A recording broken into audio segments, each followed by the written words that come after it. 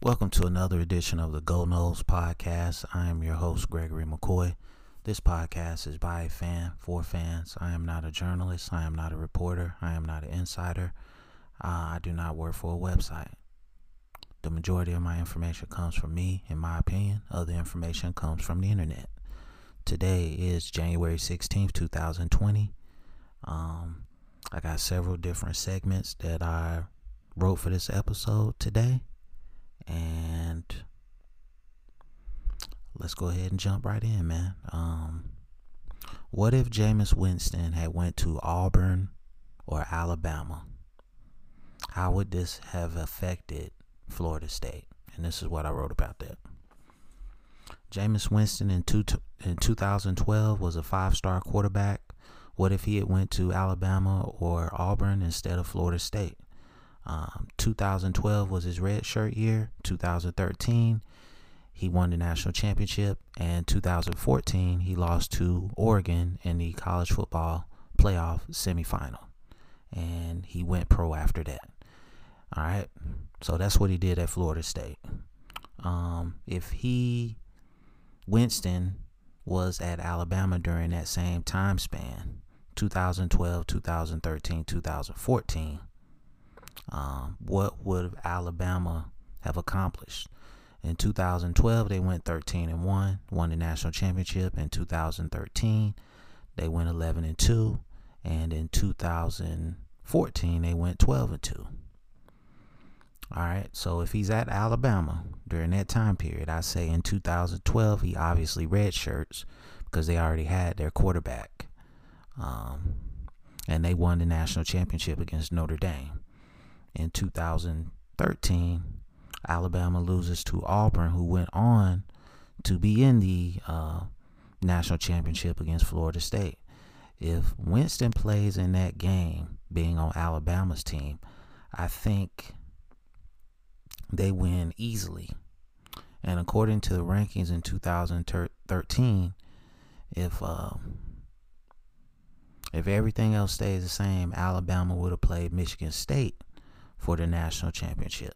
So if Alabama wouldn't have lost to Auburn in that last game, they obviously would have went to the national championship. That second loss in 2013 was against Oklahoma in the bowl game.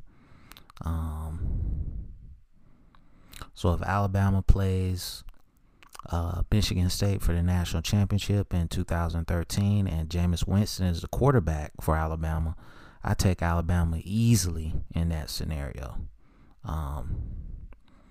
So just to recap what I just stated, I don't understand how Alabama and Auburn let Jameis Winston get out of the state of Alabama. I mean, we talking about two of the big money programs in the country. I mean, I don't know if buying players was that prevalent back then like it is now, but I don't know. I still can't figure out how Florida State got him, because Florida State is notoriously cheap when it comes to talent. So moving on to Auburn. In 2012, Auburn had a bad year. They went 3-9. So if Winston goes there, he starts. All right, they got blowed out in 6 times and lost 3 close games. So I would predict that if Winston would have started, you would have won those 3 close games to get to 6-6 in 2012. In 2013, Winston is your starter. Gus Malzahn is your new coach. Their only loss was to LSU in the regular season. If Winston is on Auburn's team, that means he's not at Florida State, obviously. Jameis Winston barely beat out Jacob Coker for the job at Florida State. Jacob Coker would be Florida State starter. He led Alabama to a national championship win over Clemson several years ago. I still think, and in this imaginary universe, that Florida State gets to the national championship versus Auburn. I predict it would be a shootout just like the real game. And I think Florida State would win it. I think that would have been a heck of a game. If Winston was on Auburn's team and Jacob Coker was on Florida State, I don't know if Jacob Coker got a shot in the NFL, but like I said, he narrowly lost the starting job at Florida State to Jameis Winston. It was highly competitive, but obviously Jimbo picked the right guy. So that's just a little food for thought. What if? So let me know what you think about that segment. Moving on. Let's see. Did changing the logo and color scheme at Florida State bring Florida State bad luck? And this is what I wrote about that. I say yes, it did bring Florida State bad luck. The initial helmets from the uniform and logo change were hideous. Ever since Florida State changed logos and color schemes, Florida State has trended downward.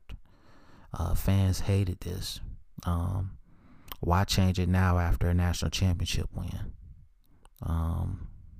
At least Florida State is going back to the white numbers on the garnet jerseys. I still think until Florida State changes everything back to the way it was, we are cursed.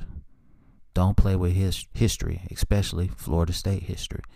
I've never liked these new uniforms. I don't like the huge numbers. I like the smaller numbers. I mean, especially I've probably ranted and raved on this podcast about the black uniforms. I think those are hideous. I hate the garnet and black helmets. Like, just stick with tradition, man. Obviously, they've changed the uniform several times in the last 30 years, but it wasn't a complete logo change. It was just, okay, we're gonna make the jerseys darker, or we're gonna make the pants lighter, or whatever. It was just subtle, changes. But this was a complete remake of pretty much everything. So, I'm still upset about that. So, at least they're going back to the white numbers with the gold trim. So we'll see what happens, man. Maybe that can bring us some luck. I don't know. So let me know what you think about this segment. Next, Jimmy Sexton is the agent for Florida State's last 3 coaches. Now, if you don't know who Jimmy Sexton is, he's probably the most powerful agent in college football. At one point, he represented damn near the whole SEC. That's how powerful he was. I mean, you could basically say he's like the de facto commissioner of college football because he controls so much. And this is what I wrote about him. Jimmy Sexton, the college football super agent for coaches. He has basically controlled Florida State football through his last 3 clients: Jimbo Fisher, Willie Taggart, Mike Norvell. He also represents several NFL pro players. All their contracts equal almost $1 billion. Not bad. At one point, he represented 11 out of the 14 head coaches in the SEC football. This guy, like I said before, is basically the de facto commissioner of college football. Some will say, why pick a guy who has represented? Why would you pick a coach that is represented by the same agent 3 consecutive times? This guy basically represents everybody, man. So it's going to be kind of hard to avoid him. So you don't want to throw dirt on his name, and he basically represents every coach in college football that, in the Southeast at least. And, I basically think when Norvell took the job, Jimmy Sexton probably stepped in and said, okay, you undercut Fisher. You wouldn't give him the money. You definitely lowball Taggart.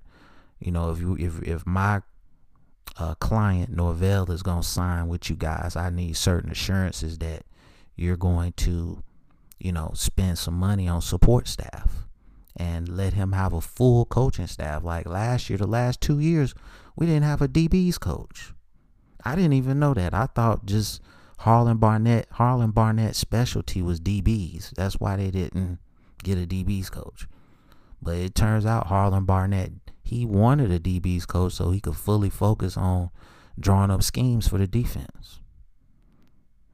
So it's just crazy how cheap Florida State is. So, I think it was a plus that Jimmy Sexton represented Mike Norvell, because he made Florida State spend more money. That's the kind of power a super agent can have. So we'll see if it translates to the field. I hope it does. Let me know what you think about that segment. All right, so number 4, my fourth segment. Imagine if there was a foot race between Lamar Jackson and Michael Vick. Who would win? So I just got to tell the tape. I'm be honest with you. I can't really predict this one. And I'm a fan of both guys.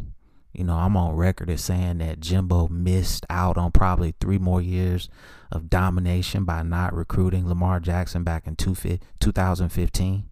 I think if you get Lamar Jackson 2015, 16, and 17, you probably are in the college football playoff. 3 years. I mean, it would be crazy that you let that talent, that you let your ego, your ego get in the way of recruiting this guy. So Lamar Jackson, 6'2", 212, 40-yard dash unknown. He refused to run the 40-yard dash at the NFL Combine. From Pompano Beach, Florida. Heisman winner.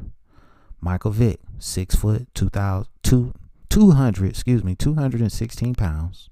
Runs a 4.33 40-yard dash. From Newport News, Virginia. Played in the 1999 National Championship. Like I said, I don't know. I think it's too close to call, man. Very similar players.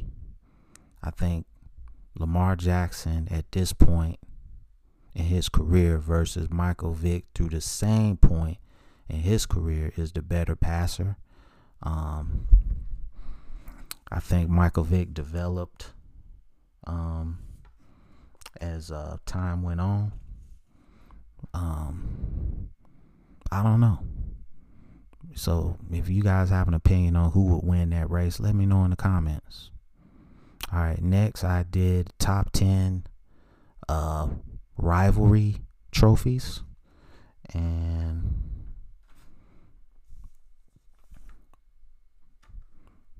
let me read those off to you. Number 10, Commander-in-Chief rivalry trophy, and it's kind of, I think it's unique because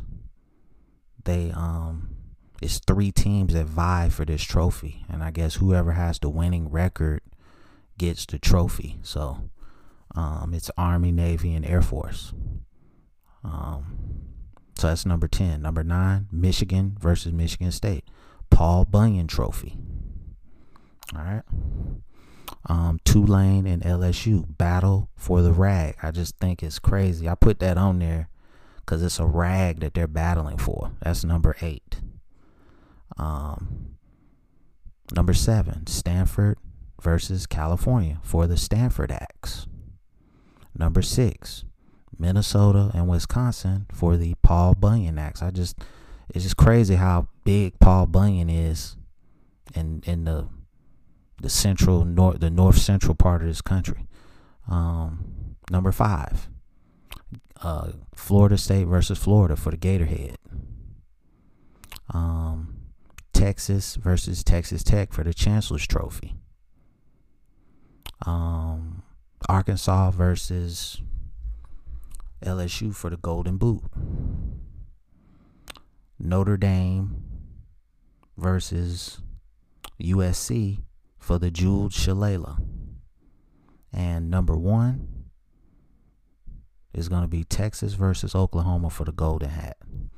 It's not my favorite, but I think it's one of the best. So let me know if you have a favorite team, and obviously your favorite team is Florida State if you're listening to this podcast. But if you're not and you're just listening, let me know who your favorite team is, and tell me who their rival is and what trophy they play for. That's gonna wrap up today's episode. This podcast is available on YouTube, Apple Podcasts, Google Podcasts, and Spotify Podcasts. If you're listening to this on YouTube, please scroll down to the description, click on one of the links, and subscribe, rate, review, and subscribe. And as always, go Noles.